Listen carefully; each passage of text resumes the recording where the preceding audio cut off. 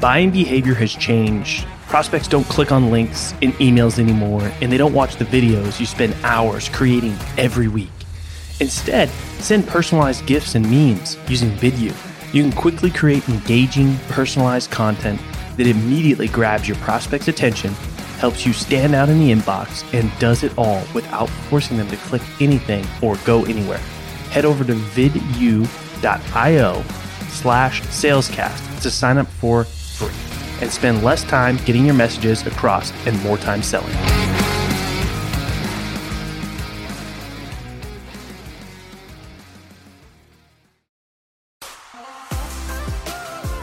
In the world of sales, you either sink, swim, or break through to the next level. My name's Colin Mitchell, and this is Sales Transformation, a new kind of sales show designed to bring you through the epic, life-changing moments of elite sellers so you can experience your own sales transformation. All right, welcome back to another episode of Sales Transformation. As always, I've got a fantastic guest for you today. I'm going to be speaking with Jen Allen. She's a key account executive over at Challenger. Challenger is the company behind the best-selling book, The Challenger Sale. So we're going to dig into her experience, how she got into sales, how she got involved with Challenger, and everything in between. Jen, welcome to Sales Transformation. How are you? Thank you so much. I'm great. Happy to be here. Yeah, I'm excited to have you on. We met not too long ago and planned this, and then something unexpected happened, and here we are making it happen. Like it goes. Yeah, so I'm curious. Let's just, start at the beginning. How did you get into sales? And then let's take it from there. You bet. So I never considered myself ever having a career in sales, which I'm sure like half the people that come on here say. I could have never guessed that. Funny story. I actually went to school for recreation and park management, which is like basically gym class throughout all college. And the reason I did that is because I thought I wanted to get into event management. And I did that for a while. I managed like bowl games and Final Four travel. And I loved like the scenario planning aspect of it. Mm-hmm. Hated the standing in the bus parking lot waiting for all the people who got to go to the game to actually come back. So that wasn't as fun as I sort of thought in my head. And then I actually had a college roommate who was working at the company. It was called Corporate Executive Board, or CEB at the time. And she said, you should come here. It's really fun. Lots of cool people, like really smart stuff. And so I just ended up into a really entry level, kind of like an SDR role for existing accounts, and started my career in it back in 2004. Very cool. All right. So yeah, I'm waiting for the day that somebody comes on and was like, I wanted to be in sales when I grew up. For Halloween, I dressed up as a salesman or whatever. I'm hoping one day that will be the case. I did have one person on that took sales courses in college. That was a first. I don't know how good they were, but that was a first. So yeah, sales is always somebody's plan B. Exactly. Or let's just see how it goes. Yeah. Yeah. For me, it was a little different. Listeners have heard me tell this story way too many times, so I'll keep it short. For me, I didn't go to college. I barely made it through high school, and there was no opportunities for me. So sales was it. There was nothing. There was no other option. So I guess it was sort of my plan A, but I didn't really know. I was like moving furniture. That was my job, and I enjoyed it because I was outside and I got to stay in shape. But yeah, sales was like definitely an upgrade from moving furniture for me, for sure. So what did you sell for the first time? When you first started selling, what were you selling? Aftermarket printing supplies and hardware and all kinds of stuff. And it was lots of like phone calls, tons of phone calls. The training was very formal and intense. It was like, here's the script and a list of names, and there's the phone. Just kidding. Yeah, it was that bad. And it was like, yeah, just, say what other people are saying around here that are doing well. I'm like, okay, sure. Until I was, and then I started saying something that was working and I was getting deals. And then somebody else was like, you shouldn't say that. And I'm like, why? It's working. And he's like, because it's not true. No wonder it worked. Yeah, sometimes you got to be careful mirroring what you hear on the sales floor. Yeah.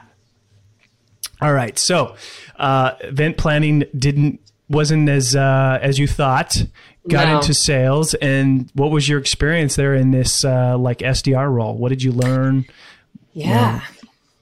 I think to like us. a lot of people who end up staying in sales for a long time, my first manager was an incredible manager. And one of the things that really stood out to me was that she wasn't what I had viewed a classic salesperson to be. She wasn't like the slick, like, let me make you a deal kind of thing. And she was super, super smart, super sharp, and was really comfortable going head to head. At the time, we were sort of selling an annual research subscription to heads of marketing.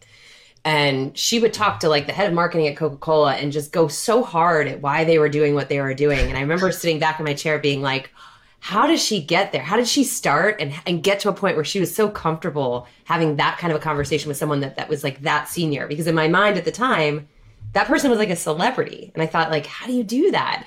And so I was just like totally mystified with her and thought, I want to be like her. I want to figure out how she did it. I want to get there. And that's sort of what like got me really, really pulled into sales, is seeing someone who did it so well, so flawlessly, and who took the time, I think, really to coach me on what she was doing. Wow, that's incredible. Having a good sales leader can really make a big difference on whether you love the career or don't love the career. Yes, that's an understatement. And I've had my fair share of people that I think looking back may not have been in the right job. No knock against them, but just it's a hard job, right? It's one of the reasons I've been a lifer sales rep is because I can sit back and realize like being a sales manager is not easy. Like No. You're in the middle between a bunch of people complaining upwards and a bunch of people complaining downwards. And I have all the respect in the world for people who choose to take that job on. It's just not one that I've ever wanted. Yeah, it's good to be clear on that, because so many people think like if they get in sales as an individual contributor, like I need to become a sales leader, or that's the career path, and it doesn't have to be. And sales leadership is definitely not for everyone. I was definitely managing a team well before I should have been. Made a lot of mistakes that I had to learn from, which is horrible because you're learning at the expense of your team. I love the way you put that. It's so true. Right. And it's like, I think you're absolutely right. Especially like if you are the type A go-getter that people typically associate with sales, it's like, I have to get that next promotion. I'm actually super encouraged by the amount of people that I see on LinkedIn now that have careers similar to mine, where they've been selling for over 15 years. And it's not like you're lazy or you're not a go-getter. You just appreciate that selling and managing are two very, very different skills. Right. Yeah. And it's such a wrong assumption to think that great sellers are just ultimately going to be great leaders. Yeah. Sometimes they're actually the worst. I love that you said that. Do it the way I do it. Just do it like I do. It's like, smart how you think. Yes. Yeah. Because, the way I did it works for me. It should work for you. Right? Mm-hmm. Absolutely. Wrong again. So how long did you stay there in that role, and walk me through kind of what happened next in your experience? Yeah. So like most things in life, I was fortunate because my manager, who I loved so much, decided to move to England. And when she moved, our managing director at the time said, look, you're just too new to take on her job. Mm-hmm. However, we don't have a backfill, so you're more than welcome to do the job until we find someone that we want to hire that can do it full time. And I was always raised by my dad to be working harder than anyone ever asks you to, right? Like if you have an opportunity to do the next job, don't wait until you get paid for it. And I know that goes against a lot of folks' mindsets, and that's okay. Everybody's different. But to me, it was like, this is my opportunity to prove myself. And so I took on her book of business. And because I think I had that drive inside of me of, I need to prove that I can do this to myself, let alone to these other people, I ended up really being successful in it. And 6 months later, unpaid, the managing director finally came to me and said, look, I think you actually have what it takes to be in this job. We'd love you to do it full time. And so from there, I spent a lot of time just doing the individual contributor account manager role, renewing the book of business. over time, I then added folks under management under me. And it was more in kind of like a player coach role. So I was never a complete manager. I always had my own territory. Mm-hmm. And then I realized like account management and sales are so different, right? Like, I don't know where you spent, it sounds like you spent more of your time in sales for initially. It's like two different beasts. And it always it was in the back of my mind, like, could I be good at sales? Like right now I'm talking to people who've already decided to pay us. What if I talk to people that weren't even sure if we were worth their time? And so that curiosity drew me to say, like, I want to try it. So I think it was after 7 years of doing account management, I put myself into a hunter role at the firm, and I loved it.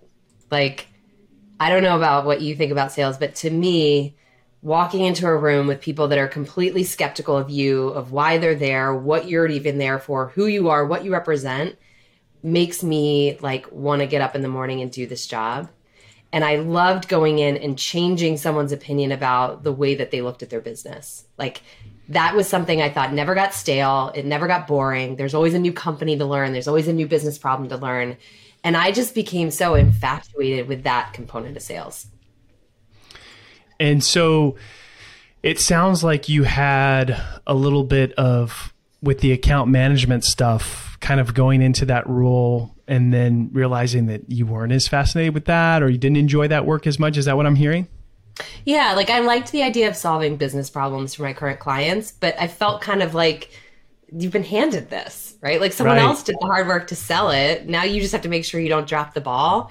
I wanted to be the person that convinced that company that you don't think you need this, but you do, and be really good at really understanding their business and why they needed it, and not be like what I had in my mind of like a classic sales rep. Like I really wanted to be different. And I will say, as a woman, and I was young at the time, not anymore, but at the time, like I also felt an element of like, it was a very male dominated field. And I wanted to go into a room and really get someone who was like maybe waving me off to say like, I need to take her seriously. And I will say like, that's come so far. Like, I don't feel that today in my job, but at the time, like, whatever it was 15 years ago, I really felt that. I think that was a driver as well. Yeah. So, and it sounds like, I'm going to guess your personality type is you like a challenge. I do. Clearly. I do. It's why I don't have a ring on this finger. I love a challenge. I'm the same way. Like things get too easy, or like, I don't know, not to say account management is easy, but there's less, it's kind of a lot of the same work in a lot of cases, where, convincing somebody that, well, not convincing, maybe convincing them they have a problem and that you can solve that problem for them is a bit more of a challenge. And, you got to do what lights you up. Not everybody's for sales. Not everybody's for sales leadership, and really knowing yourself and having awareness of like what, drives you, I think is really important in choosing, what sales career path you should have. Mm-hmm. I completely agree. And I think like even today, if I reflect on what it was like selling 10 years ago, like the things that I was doing 10 years ago would never fly today, right? Like I really had the belief that like, if I was just accessible enough and likable enough and I worked hard enough, people would buy. And I honestly think that like that was enough back then. It was. And the way I ended up at Challenger was actually part of CEB. Gartner bought it. They spun us off. But the way I end up in Challenger is because as I was first exposed to it, I realized like I was falling into that classic like relationship builder profile. And as a result, like when things were fine with a customer, like I would have great relationships and I would have great business. But then like 0809 hit and I'm like, where'd all the customers go? Where'd all my friends go? Right? They're gone. And it really changed my perspective around what I needed to be doing as a seller and how to actually create a relationship, not just on like my likability, but actually on like the back of a business conversation. Right. And so that's how I ultimately ended up in the Challenger group, because I was exposed to it. And I said, this totally changed my perspective. I want to go sell this to other people who are just like me trying to figure things out. Wow. Okay. So tell me through that experience in 09, like did your bottom line get affected pretty bad where you said, wow, I need to kind of think about this a little bit differently? 100%. Like, I remember when it hit, I think I had New York territory at the time. And so it was a lot of banks, FS, and that industry obviously was massively disruptive. And I had really good relationships, and banking and financial services are also relationship sellers for the most part, right? And so it was like a mutual thing. But when their businesses are falling apart, when they're watching the industry consolidate, when they're watching all this go down around them, it's like, I like Jen. It's nothing against Jen. I just have so many bigger things that I need to fix right now that I have to let Jen down. And I realized it was because I wasn't actually doing anything to help them with those big things that they were needing to fix. I was just like, hey, you need a report? I'll pull it for you. You need me to come here and do a presentation? I'll do it for you, right? And I was just like super responsive and reactive. And that was a big, big lesson for me. It's like, that's fine when things are good, maybe, but there's always going to come a point. Last year it was COVID, then it was the economy, and that's just not going to be good enough. But like, I don't know, what's your experience with it? I mean, I'm assuming you were selling 08, 09 when things kind of... I actually perform better under crappy circumstances. Love it. Like, I perform well when my back's against the wall and I have to, or things are not great. Like, when times are tough and, I don't know everybody's situation, but, even just with the pandemic, there's a lot of particular industries that got crushed, and there's, people that were much more reluctant to make any big purchases, and sales cycles got stretched out, and there's some real things that happen, but there's also a lot of people that just have a lot of excuses as well. And it's when in times like that, you can be more creative, you can be more innovative, you can do something new, something different, and find a way to be successful in your role if you have the grit to do it. I love that. You're right. It's like, it's that grit, it's that willingness to try something different. And I think, like, even with COVID, I mean, I think, granted, I work for Challenger, so obviously, like, I love this, but I think one of the things that we learned was just risk aversion of the customer is at an all-time high, because of course it is, right? Like, who's voluntarily deciding to disrupt their organization by buying something different if they don't have to? All we're doing is like preserve, like make it so nothing changes. And it's fascinating to me when you look at some of the information, like when we research this stuff, it's like 38% of B2B buying decisions just end up with the customer being like, I'm not going to do anything. I'm not going to go with your competitor. I'm not going to go with you. I'm just not going to do anything because I don't want to go through it. And I think, like, what you described there, that grit, that tenacity to be like, I'm going to go out and challenge people and get them to think differently is something we've always viewed as like, you either have it or you don't. But I think the unfortunate thing is, like, we as organizations just don't tend to teach our people to behave that way. Right. Yeah. I mean, the hardest sell is against the status quo, right? Like, and it's not that in a seller, it really depends on the seller's skills. Like, do they have the ability to help the prospect understand the impact of doing nothing? Yes. Or do they not have the ability to ask the tough questions to help the prospect come to that realization on their own? I love the way you put that. And it's a mindset, right? It's like, if I view my mindset is to make the customer feel comfortable, then I'm not going to ask those hard questions. I'm not going to push their thinking. I'm not going to expose them to risks that are avoidable, that they're incurring. But if my mindset is really, truly, like, this word customer centric is always flown around, but like, if I'm truly there as a seller to help my customer, I have to ask those hard questions, because otherwise I'm just letting them sit in unnecessary cost and risk. And that's not being a good partner to our customers. But I think I talk to salespeople all the time who say, like, am I allowed to do that? Am I allowed to make the customer uncomfortable? And it's like, why else do we as humans change? We only change when we're uncomfortable, right? Yeah. And it's such an interesting concept, because there are so many people that are just overly concerned with wanting to be liked, that they're not willing to make them uncomfortable or ask tough questions or get them to think about something they haven't considered, or even tell them that they might be wrong about what they think. And it's actually the exact opposite. Like, it is the best way to build trust and to build rapport in a relationship that you're hoping to take to the next stage of your sales cycle. 100%. Some client of ours gave this analogy, and I use this all the time because I think it's so true. It's like, when you have a bad day and you go to the bar and the bartender's feeding you drinks, it's like, man, this experience is fun. My bad day just got better. And then you wake up the next day and you have a terrible hangover and you're just like, oh, why did I do that? Versus if you have a bad day, you go to see your physical trainer or personal trainer, right? And they are just like brutal on you. They are working you, and it's the last thing you want to be doing. But you walk out of the gym and you're like, I feel better than I have all day. It's so analogous with a sales rep, right? Like, yes, it might feel nice to the customer to talk to someone who's not pushing you, but at the end of the day, your business is worse off for it. And so I always like that. Always stuck with me. I was like, I don't want to be the bartender. I want to be the personal trainer. Yeah. It's a good healthy choice. Yeah. Not that I don't like going to get a drink. Let's be clear. Now, and I love that example. I've never heard that one before. One that I've heard people say that are kind of similar, right, is people who want to be liked.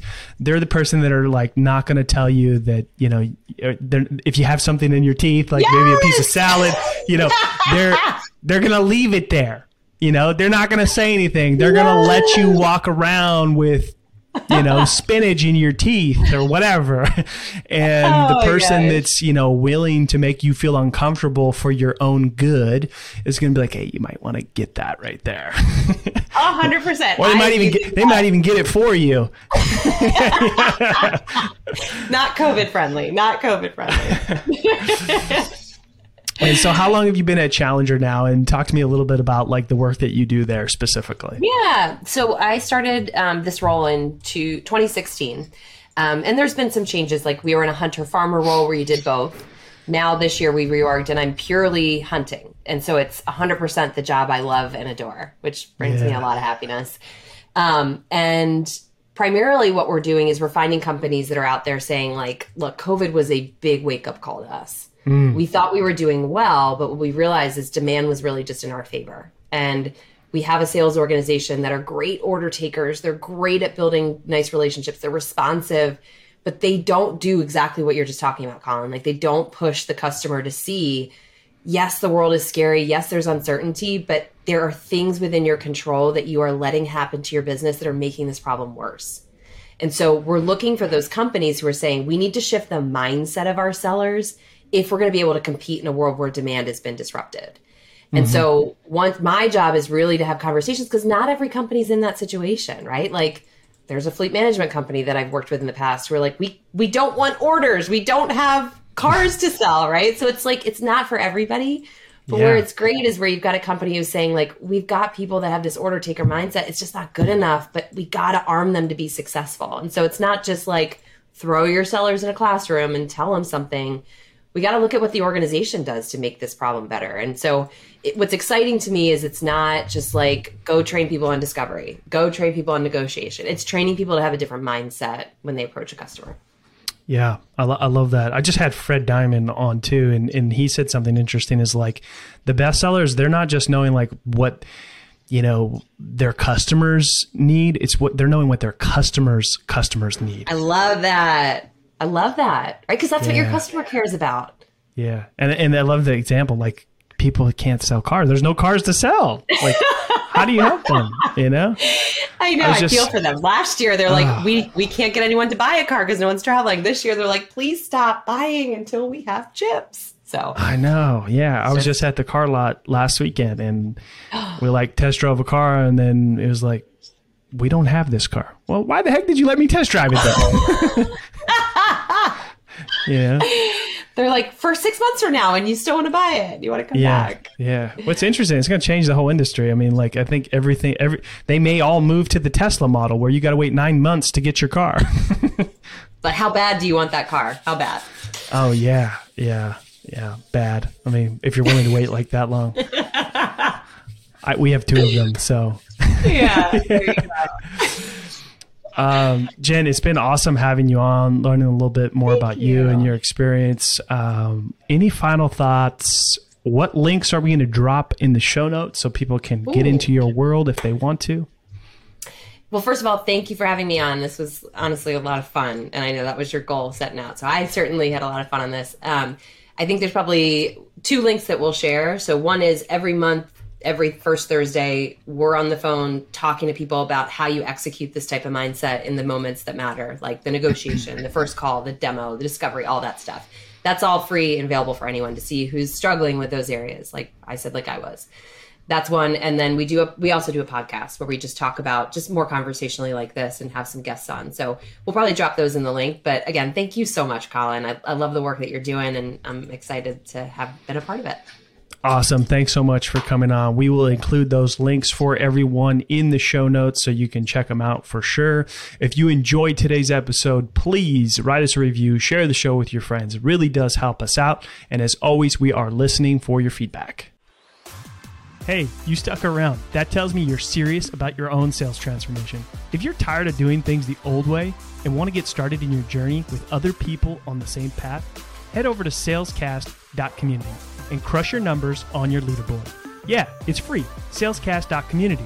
Send me a DM with your best pitch and mention this ad, and I might even give you free access to our best templates.